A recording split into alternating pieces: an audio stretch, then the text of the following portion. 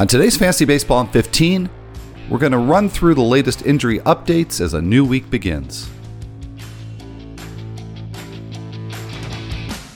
Like death and taxes, Dodger's been a Dodger. I have not had 3 cold brews yet. It works great in a fantasy league. I'm just glad I am not at the dentist. Fantasy Baseball in 15 on The Athletic.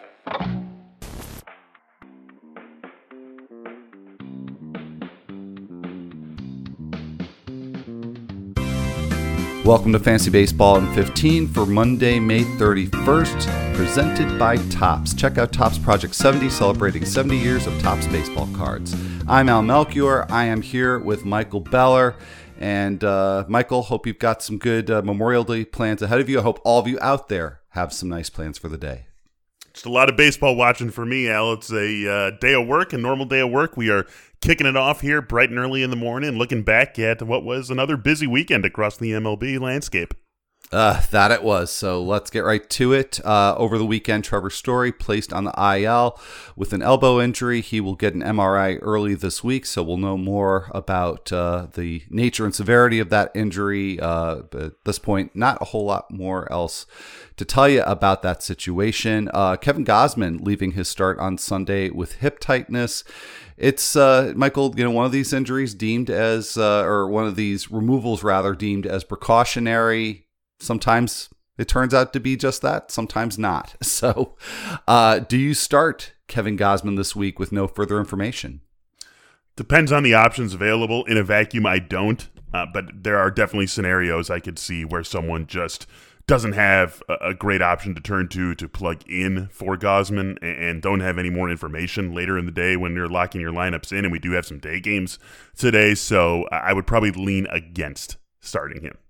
All right. And of course, with no health issues to worry about, Gausman has worked his way into the must start conversation. Mm-hmm. So that's a tough one. That's a tough one for a lot of us. And some other injury updates here that have some lineup considerations for the week ahead. So we'll just go through these one by one.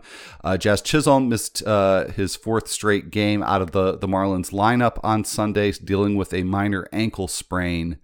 So do we chance it with Jazz Chisholm? I don't think I do, especially with speed being part of his game. Even if he plays, maybe he doesn't bring that element of his game this week as he is still recovering from this ankle issue. I think I lean against this one also. All right. A couple of Astros to think about here. Yordan Alvarez dealing with the wrist issue. Yuli Gurriel with a finger injury. Neither one played on Sunday against the Padres. And particularly with Alvarez, that's a tough sit call to make. Do we make it? Feel a little bit better about rolling these guys out there. They were just DNPs on Sunday, nothing too huge. It's a getaway day sort of game also, so I would feel okay playing both of these guys unless we get some information in the next few hours that these are more serious than just one game out would make you think. All right, and one more, Ramon Laureano dealing with some groin tightness. He did not play on Sunday against the Angels. He is termed day-to-day, so do you find enough encouragement in that to go ahead and start Laureano this week? Day-to-day concerns me. Groin strain, that also concerns me, or a tight groin, and we're not calling it a groin strain yet, but nature of that injury, a soft tissue injury, that would lead me to believe that even if it's not the whole week, he's going to miss at least a few games on the front end. If I had an outfield option who was healthy, who didn't totally suck, I would be okay putting him in there in place of Laureano. All right, well, I hope all of those you out there who have Laureano have a non-sucking option to go with then. All right, let's go on to a better piece of news here. Jose Urquidy. This is not really unexpected. He is going to start for the Astros on Monday against the Red Sox, coming back from some shoulder inflammation. Jesus Luzardo was activated over the weekend and, as expected, put in the A's bullpen. Not clear whether or not he's going to be ramped up and stretched out to become a starter. That was initially the plan, but I think the A's are just kind of playing that one by ear. So if you've got Luzardo, I think at this point you absolutely do have to stash him, or maybe keep him active. And if you're in a league where maybe some long relief appearances could be helpful. Do you see this any differently? No, I agree with you completely. I'm not dropping him, no way, and I'm probably still keeping him active, as you said, and we just got to see where this goes over the next few weeks. All right. And on the Athletic Fantasy Baseball podcast over the weekend, Michael, you and I talked about the Twins outfield situation.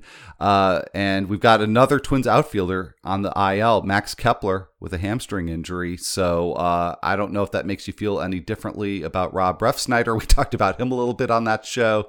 I'm still a little wary that he's going to be able to continue to be fantasy relevant and productive, but interesting story nonetheless. Definitely an interesting story, and the playing time's going to be there, as we talked about on that show. Byron Buxton still out for the foreseeable future. Luis Arraez still out for the foreseeable future. So Refsnyder, Trevor Larnach, as we talked about, and we liked him a little bit better for obvious reasons. These guys are going to get opportunities to play, so if you're still looking for some additions in your outfield, maybe a first-come, first-served league, daily transaction league, those guys, at the very least, are going to get the playing time in Minnesota. All right, and staying in the AL Central, Royals recalled Edward Olivares. He started on Sunday in right field at Minnesota. Really, really nice start to the year at AAA Omaha, hitting .395 with 5 homers and 7 steals. So, anytime you can see a potential source of steals come up, it's certainly something you have to pay attention to. So, you mentioned, at this stage, we're talking about kind of first come, first serve types of leagues, or you're waiting until next weekend. So if you have the ability to pick up Olivares at this point, where would you see yourself doing that? I could definitely see getting in on him in all 14 and 15 team mixers, and maybe even taking a look in 12 teamers just because of what the ceiling is. If I wasn't a 12 teamer, it would be a pretty short leash for him. But like you said, guy who can steal bases like that is going to be very attractive, and he's got a little bit of pop too. So I really do think he's attractive across the board, and I think in 14 and 15 teamers, I would give him a little bit of a run here, even if he starts off slowly, to see just how he can get his feet wet in the majors. Definitely someone who should be on everyone's radar, I would think. Yeah, and apparently, at least in my leagues, he has been there, because I went to my 15-teamers in my deeper leagues. He was gone, so a little too late for me. But definitely check it, because you just never know in your own leagues. Let's talk a little bit about some closer developments over the weekend, and particularly on Sunday. So Kyle Zimmer, who we had talked about on this show and on the Athletic Fantasy Baseball podcast as somebody who looked like was emerging as maybe the Royals' primary closer. He came in the 6th inning on Sunday at the Twins, and it was Greg Holland getting the save. This one's got me scratching my head a little bit, because from a skills perspective, it seems like Zimmer is the superior option. The usage pattern prior to Sunday seemed to point in Zimmer's direction, but now this kind of throws a wrench into the whole thing. I don't know. I mean, Mike Matheny's having us scrambling a little bit over here. I think maybe what we take away is that no one is going to be totally locked into the role with Josh Stomont out, but I still feel like Zimmer is the guy who's going to get the bulk of the opportunities, or at least a plurality of the save opportunities. All right, and 3 other situations that we basically got some confirmation on Sunday that these are going to be fluid situations. TJ Antone getting the save for the Reds, a 4-out save at the Cubs. Jake McGee and Keenan Milton, respectively, getting saves for the Giants and the Mariners. Is there anybody out of those 3 situations that stands out to you as somebody worth pursuing because you think that they've got a shot to really pull away with the job? I think Antone and McGee lead the way for me here. Seattle's going to be a team that mixes it up with Middleton and with Rafael Montero, and then Kendall Graveman should be back sooner rather than later. But Antone and McGee, I think, are guys who could lock down, if not the full role, a bulk role, a majority of the save role. So those are 2 guys who I would be pretty interested in if I was looking for help in the saves department. All right, well, let's take a look at the standouts from Sunday's games.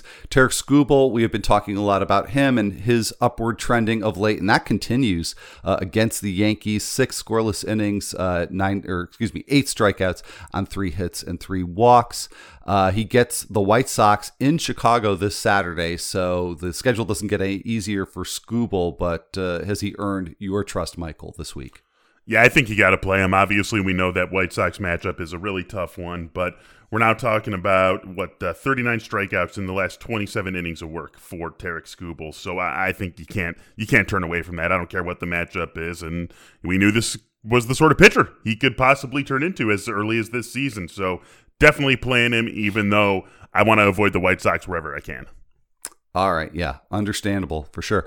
Tyler Mahle, did he fake us out maybe a little bit against the Cubs on Sunday? Good outing. No doubt about that. 5 scoreless innings, just 1 hit allowed, just 1 walk, 8 strikeouts, 9 swings and misses on 98 pitches, which is kind of in this environment, kind of a subpar ratio, but nothing that would be alarming, except if you put it in the context of his 3 starts prior to this. He had a swinging strike rate of just 7.1%, only 8 strikeouts in 14 1/3 innings. So it does kind of fit in with the trend. He's got the Cardinals this week. So is this something that would concern you enough to sit Mahle this week? I'm probably playing him. I will say I watched that Reds-Cubs game. Joe West was working the plate. It was an awfully friendly strike zone to both teams. You did not necessarily have to attack the zone too aggressively to get yourself some strike calls, and then we know what that can do to hitters. The Cubs are so banged up right now. Anthony Rizzo's not on the IL, but he's missed 4 or 5 straight games because of back tightness. The bottom third of the Cubs order, or the bottom 4 of the order, was Rafael Ortega, Patrick Wisdom, Eric Sogard, and Jake Arrieta. So pretty soft bottom half of the order that Tyler Mahle faced in this game. Not taking it away from him, it just maybe wasn't as great of a performance as that line score suggests. I'm still probably putting him in my lineup, though, with the matchup against the Cardinals later this week. All right, one more pitcher here just to take note of. Matt Peacock with a very solid start against the Cardinals, going 6 innings deep, 2 runs, 6 strikeouts, no walks, 6 hits. Not generally a big strikeout guy, throws a lot of sinker balls, but the flip side of that, he does have a 58.4% ground ball rate. He gets the Brewers this week in Milwaukee. Is this kind of a wait and see proposition here where if he does well in this start, he becomes a fab target for you next weekend? Definitely a wait and see in the fab world. We'll be talking about him, I would imagine, in Friday's episode as a potential streamer, and I think I'll probably like him in that context because of everything you said and because of the fact that this Milwaukee lineup is one that we're not afraid of. I think we'll be thinking about him in that way, and if he does do well in that way, then I think 48 hours after we talk about him as a streamer, we'll talk about him as a fab target. All right. Well, I've already used up my streaming Peacock pun in the last next week of fantasy baseball. So it's pretty good. Yeah. Unless I'm going to recycle it, I'm done with that one. All right. A few hitters to take note of. Josh Reddick getting some regular play with the Diamondbacks. Went 3 for 5 on Sunday with his 5th double of the year against the Cardinals. He's now hitting .324, starting 4 of the last 5 games. Charlie Blackmon, maybe a buy low target, had a couple of doubles against the Pirates on Sunday. The ground ball rate is up, which is concerning, but everything else looks pretty good in his profile. And Brett Phillips, a 2 for 3 game for him with his 3rd homer of the season. He has started 4 of the last 5 games for the Rays and now has 7 steals on the season. So Reddick, Blackmon, Phillips, anything actionable with those 3 hitters? I think taking a look at Brett Phillips is an actionable thing. We know the Rays are going to mix and match as much as they possibly can, but 7 stolen bases, starting 4 of the last 5, that's something definitely to take note of. I think that's the most actionable with what we look at with these 3 guys. All right, well, let's move ahead to Monday's slate. Take a look at some of the streamers there. A couple of games where we've got possibly streamer versus streamer, starting with James Caprillion versus Logan Gilbert. And then we've got Phillies Reds, Vince Velasquez, and Wade Miley. Wade Miley is back and lined up for a 2-start week this week. Merrill Kelly with coming up with the start against the Mets. We've talked about that a lot in the past week, but he does have Jacob deGrom going against him. So Kelly will probably still get the win because it's Jacob deGrom's lot in life right there. Unfortunately, yes. Mike Minor gets the Pirates. They will go with Chad Kuhl. And Johnny Cueto for the Giants against the Angels, and they will go with Dylan Bundy. So Caprillion, Gilbert, Velasquez, Miley, Kelly, Minor, and Cueto. Who you got today? What an awesome day to stream. I mean, all of these are could be best of day options on other days. But today, some of them is going to be 6th or 7th. I would rank them probably Kelly first with his recent performance, Caprillion 2nd, Wade Miley 3rd. Those are the first 3 I would look at. Then maybe Mike Minor 4th. But what a great day! You are not going to be hurting if you need to stream someone today. It's a good problem to have. Some good choices there to kick off your week. All right, so speaking of the week ahead, let's just take a look at the weekly planner and a few aspects of the schedule. One of those aspects being the Angels hosting the Mariners. So you got Griffin Canning and Alex Cobb as potential one-start options. I really, really like Cobb this week a lot. Canning a pretty solid May. So maybe it's a wait-and-see start for him. But in deeper leagues, I think you could roll with Griffin Canning. And not a lot of great lineups with tough matchups, but the Pirates, unfortunately, it's probably the last thing they need. But you do have some viable hitters there. Brian Reynolds in particular, he's homered in 2 of the last 3 games that he's played in.